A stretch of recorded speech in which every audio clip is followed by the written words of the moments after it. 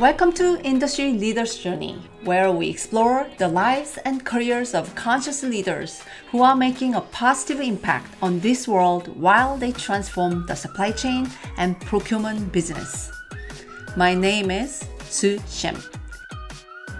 I suggest you buckle up because we'll fly high in this journey with a former U.S. Air Force officer. Russ Major retired from the military, but he didn't retire from serving the military members. Russ is the CPO of USAA. Let's begin this journey. Hi, Russ. Good to see you again. Yeah, it's good to see you too, Sue. Good. So I actually wanted to start with your background before we dive into that beautiful t-shirt, USAA. Yeah. So, it's fascinating to talk to you because you have this amazing military background. You have to tell me why Air Force Academy. How did you get there?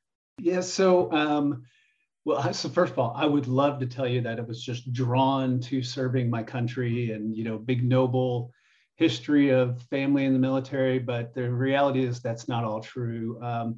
I basically, accepted a bribe from my parents to go to the Air Force Academy. I finished high school up in Oregon.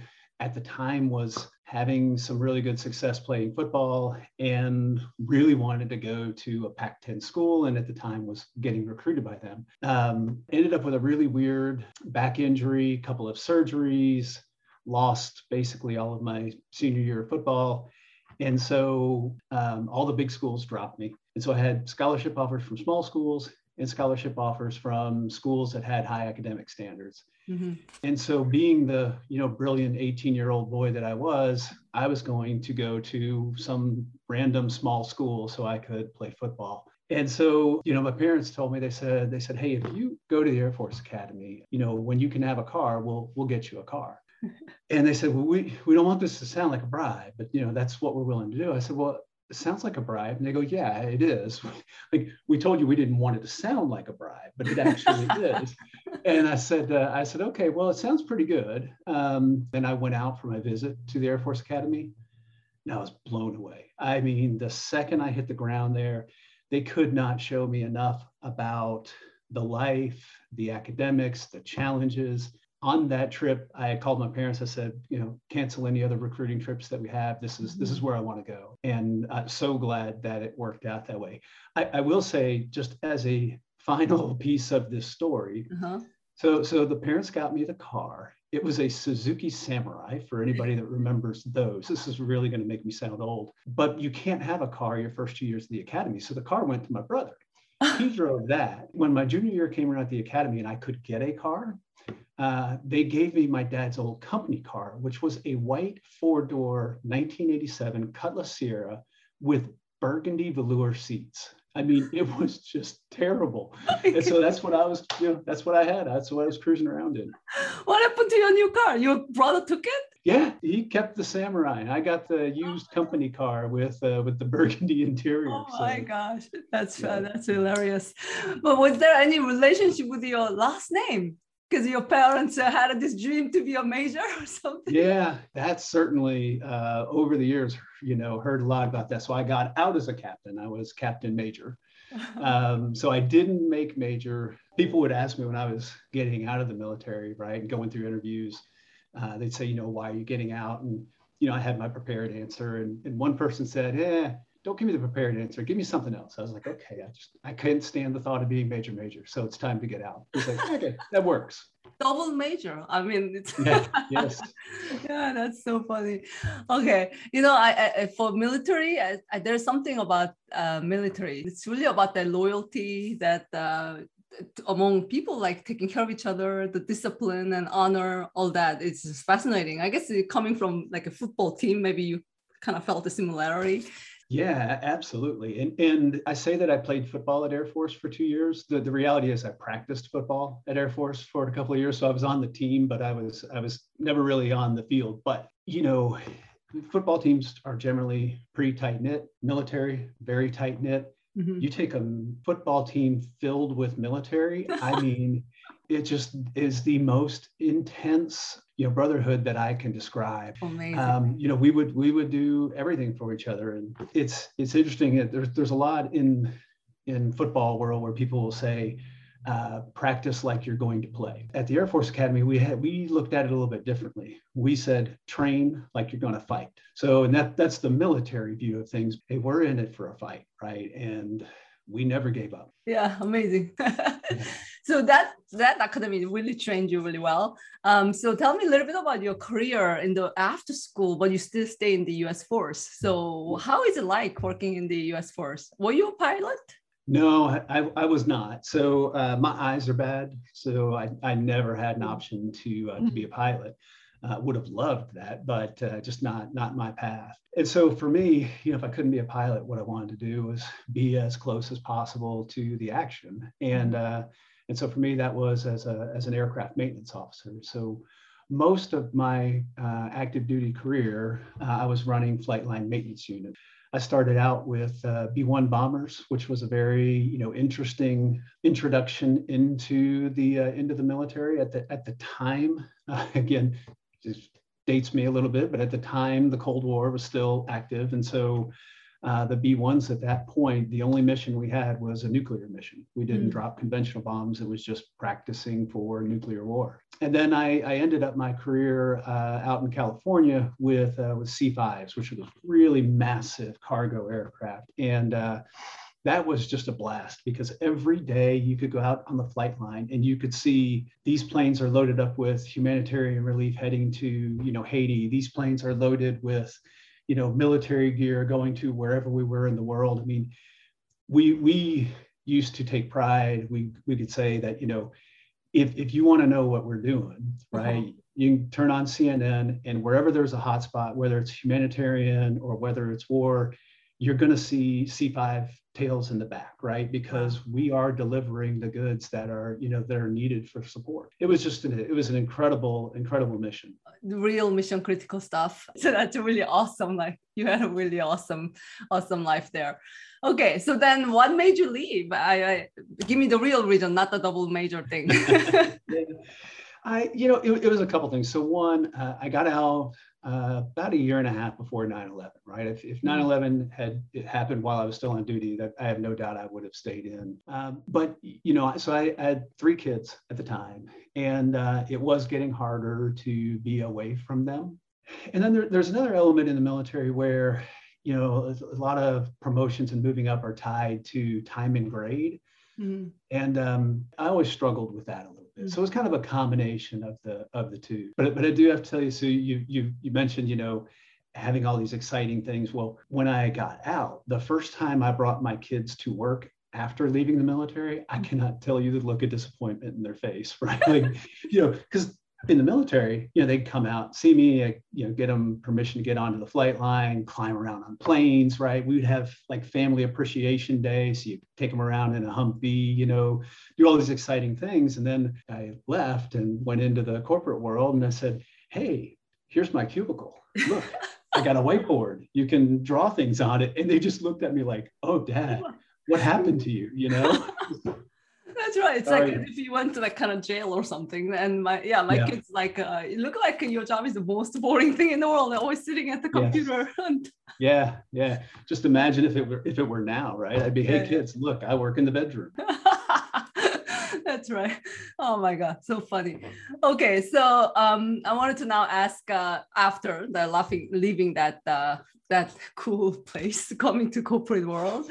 So what surprised you most after switching? I think the thing that surprised me the most was how easy it felt for me to transition. I've always kind of prided myself on being able to prioritize, take the complex and make it simple, attack the biggest problems and deliver results quickly. And you do that the same way in the military that you do in the corporate world, right? And so it didn't feel like much of a challenge to make that switch. I mean, I had the usual things that you kind of run across, like in the military.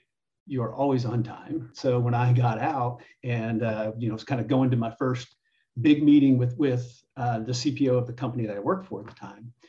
And I'm in the room 5 minutes early, nobody's there, and then 1 o'clock comes around, nobody's there.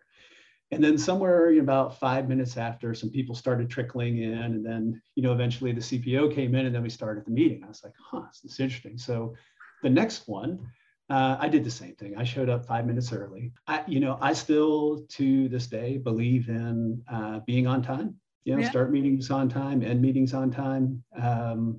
Just something that's ingrained. Yeah, I think you got really well trained, and not only punctuality, many other things, the discipline, as I mentioned in the beginning, right? So many other things. Awesome. That's why I think like people trust, you have an officer background, then like kind of, okay, you have the seal of proof that you are well trained. Good. But then when you came to financial services, this must have been shocking. Yeah, you are right. That was a big shock because I was in manufacturing before I went to financial services. And I'll say a couple of things. One, manufacturing, they get the value of supply chain and procurement, right? I mean, there is no doubt about it because that's a lot of how they're going to make profit, right? In the financial services world, you don't have that same concept of, direct materials necessarily. And so at this time, it's gotten better, but I still think we're lagging. I think financial services really understands the value of procurement and supply chain, right? And like I said, it's gotten better, but that was one thing that surprised me. The other thing was in the manufacturing space, when we negotiated, it was all product and price, right? And product price. And when we talked terms and conditions, it was really like inventory terms and conditions, upside flexibility to forecast, those types of things. In procurement, we did not negotiate things like indemnification, limitation of liability, et cetera. When I got to Bank of America, my first job was basically leading the team that supported all of our offshore delivery, right? So all of the supply chain work that supported offshore delivery was what my team was responsible for. And there, somebody was like, okay, here's this contract, go negotiate it, right? A master agreement. And I was like, okay, well, who's the lawyer that's going to be working with me? They're like, no, it's just you. I'm like, wait a minute. Do you want me to negotiate indemnification and limitation of liability? They're like, yeah. I'm like, okay, got some studying to do, right? And so that was a big surprise. But it's an interesting space. I'd say in financial services, while we still measure ourselves on hard savings, you probably spend, I'll say, almost 80% of your time as a procurement person on risk, right? Like you're negotiating risk terms more than you're negotiating price. The price is actually relatively easy to negotiate. The risk terms are much more complex. Yeah, it's so important. Yeah, how do you measure? And that makes sense. So that's why we hear often TPRM. So maybe for people who are listening, that they never heard of what that is, third-party risk management, right? Like actually, why does it even matter more for banks than any other industries? Yeah, I mean, so obviously we're a heavily regulated industry, right? And the oversight is to make sure that the banks are staying safe and sound, right? Because all of our money are in these banks, and if we're not safe and sound, then that is messing with people's financial security. So one of the things that has just happened over the years as banks have grown, as financial institutions have grown and become more complex, they're relying more on third parties, right? And so the regulators realized and started really, challenging the large financial institutions to say, hey, we understand you need to outsource, right? We understand that helps you deliver to your customers, but you still own the risk, right? And so you can't just outsource it and then forget about it. We expect you to measure that relationship, right? Monitor that relationship and ensure that they are executing this the way that we would expect you to do it, right? So that's really what third-party risk management is all about. Is it's a life cycle that says, okay, you start with planning, you identify your risks, you identify your value. How are you going to, what are the things that you need to do to manage this relationship long term? You move into due diligence, right? And so what, based on the risks that are there, what are the types of controls that you need to validate that exist with your third party? You get into, contract negotiation and getting a good contract that clearly defines the roles and responsibilities of both parties, defines all of your, expectations from a control perspective, and also defines the performance obligations. Then you go into ongoing monitoring, and that's just, continuously monitoring your third party to make sure they're delivering to the contract and that they've got the right, compliance and controls in place. And then eventually when you get to termination, making sure that you terminate in a safe and sound manner, get back any information secure or any, sensitive data that you've shared with them, or ensure it's been destroyed, those types of things. So, that's kind of the life cycle. What's interesting to me is, when you think about it, it's just common business sense, right? Like, if you are going to spend a lot of money and you're going to hand off a very important business process to a third party, you better understand it, perform good due diligence, have a good contract, and really monitor them well. Otherwise, you're not going to get the value and you're not going to deliver for your customers. Right. It's just sound supplier management. Yeah, that's what it is. Yeah. Good. Okay, now let's shift the gear and then let's get into USAA, because it's actually perfect combination of your background. So So I mean, for people who don't know what it stands for, can you explain? Yep. So it's United Services Automobile Association, and it's just a tremendously unique company. So first off, we are not a public company. We were started in 1922, so we're coming up on a 100-year anniversary next year, which is going to be very, very exciting. But it was started by 25 military officers.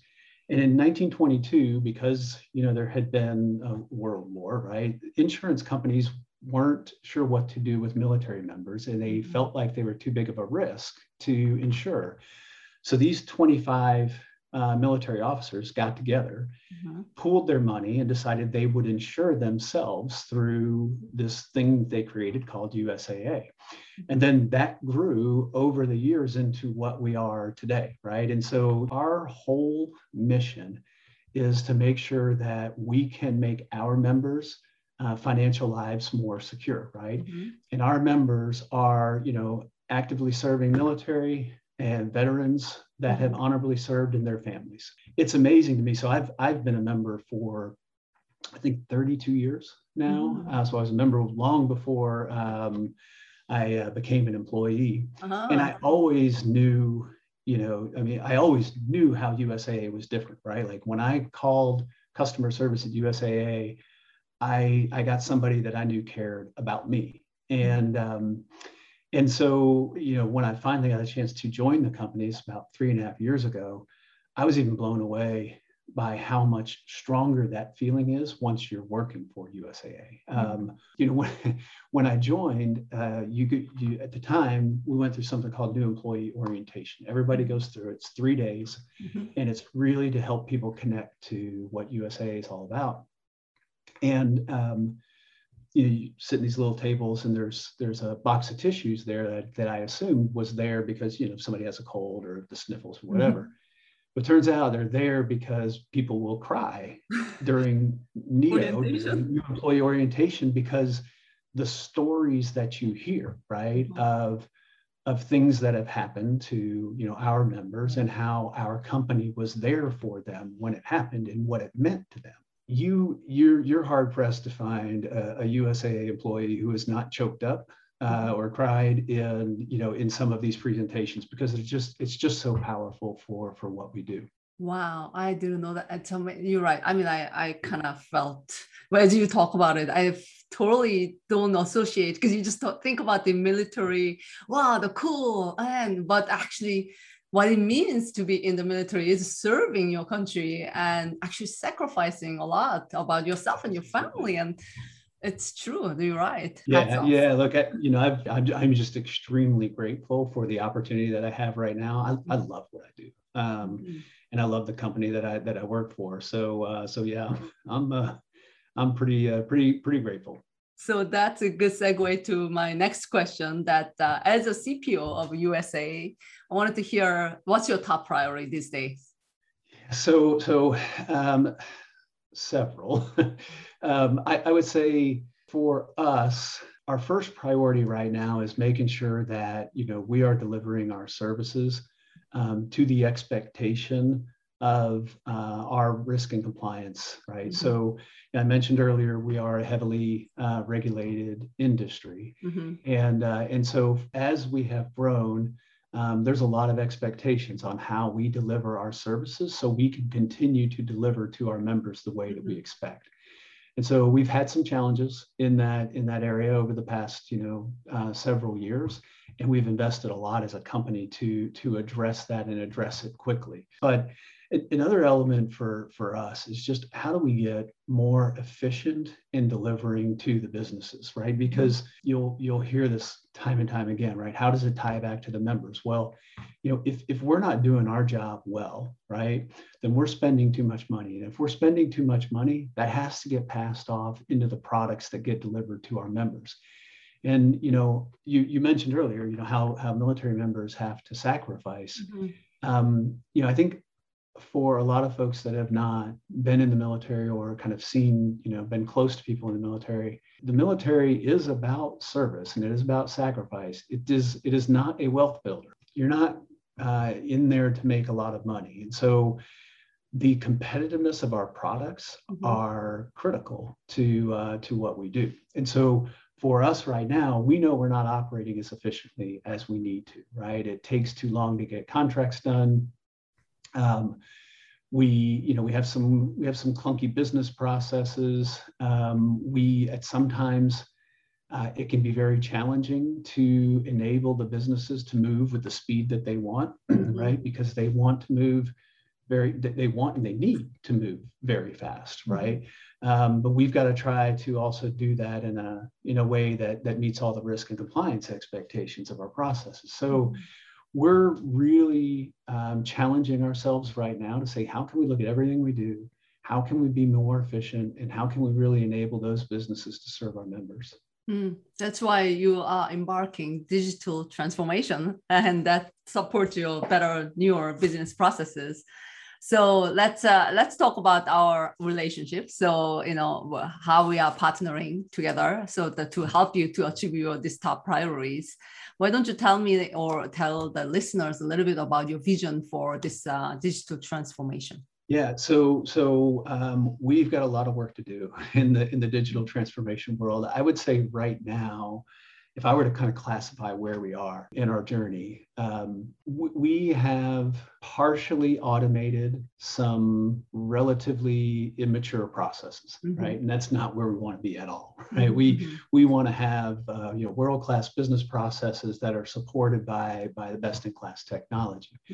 And so one of the areas where we're starting that journey is in a vendor management system, right? And so as we have partnered with SAP and Fieldglass, we think there's a lot of opportunity for us there. So in our case, we spend quite a bit of money on third-party labor, right? And we've all seen the studies over the years, right? If you don't have a way to ensure compliance with your contracts, you don't have ways to ensure compliance with your strategies in this space, you're going to lose out on money. And we could see very quickly that we can, just on 2% alone, and the amount that we're spending on third-party labor, have a tremendous business case that will deliver for the company. It's a challenge, right?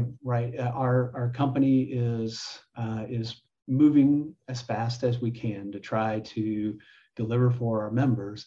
And sometimes with that speed, right, if you don't have the right systems in place to ensure, compliance to your contracts and compliance to your strategy, you're going to end up, on a shortfall. Yeah. Okay. That's good to understand how you come up with actually business case to justify your strategy. That's interesting. So what do you think about our partnership? What I would say is I feel a tremendous amount of commitment from the SAP side to our relationship. So we've had conversations about the importance of this work to us, and we have so Stuart and I have an agreement that we are going to crush our business case, right? I told him, I said I don't want to, I guess this is just the competitive side of me, right? I don't want to just hit our business case. I want to crush it. I want to absolutely blow it out of the water. Right. And I need SAP's commitment for that, and I feel that, right? Like I know SAP is locked in with us, so we've already, started the implementation work. We've got a steering committee put together with SAP involved in that, and I have no doubt that we will crush our business case. Yeah. We do talk about our purpose and vision a lot, and it's really helping the world run better and improve people's lives, and especially a company who has a very, amazing purpose and mission like yours. And we feel like very close to it, right? So it's an honor to commit and partner with you guys. So super. And I'm so excited that you are a part of our banking industry think tank as well. So that's how we're going to shape the industry forward. So that's even more amazing. Yeah. Okay. And then now, actually, I wanted to a little bit touch up on your private side again, because you did tell me about your family life. It looks like you had two different generation of children, so you got to try one more time. And what are you doing differently, like a second time around? Well, so first, before I answer that, I should probably describe for the listeners. So yes, my kids range in age from 29 to 2. Mm-hmm. I have a 29-year-old girl who is currently pregnant and due in November, so first grandbaby on the way.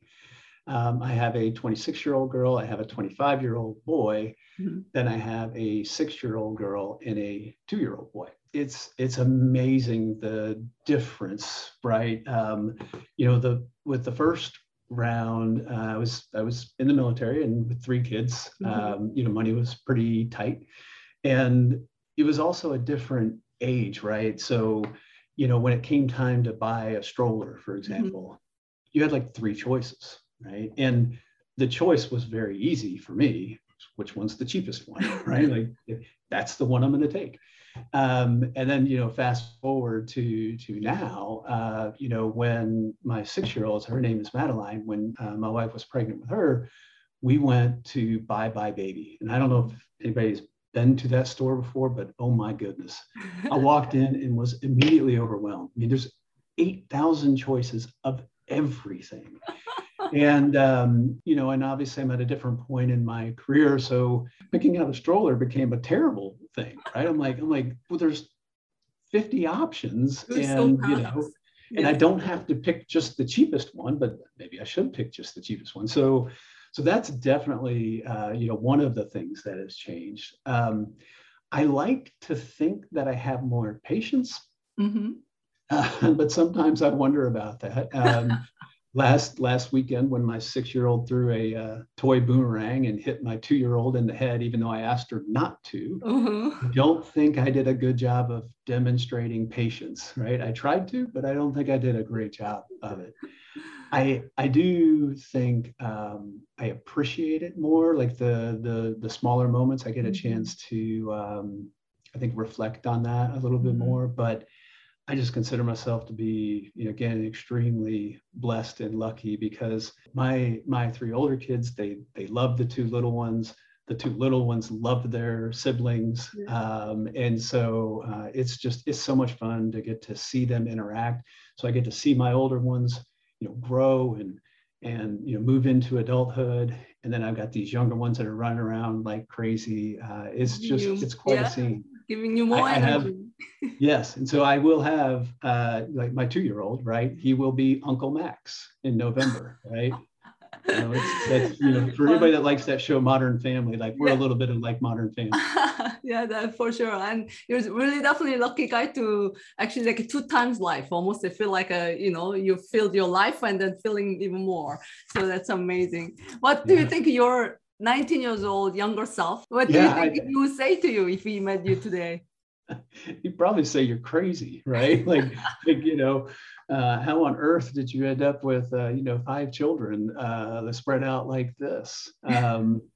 But the interesting thing is if I go back and talk to that 19-year-old one, I would just tell him follow the path and don't be afraid of what's in front of you. Never in my wildest dreams would I have kind of pictured that I am where I am today. But I've I've always believed in working hard, living right, service. All of those types of things have been important to me, and ultimately treating people well, and you find yourself in a good position. Yeah, you had a clear values and you live by them, so that's good.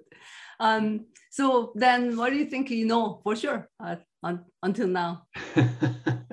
Well, COVID has certainly made it hard to answer the question of what you know for sure, right? I will say this: what I know for sure is that I've got the love of my family, the support of my family, and I know that for sure that I work for a company that is worth fighting for, and that will deliver.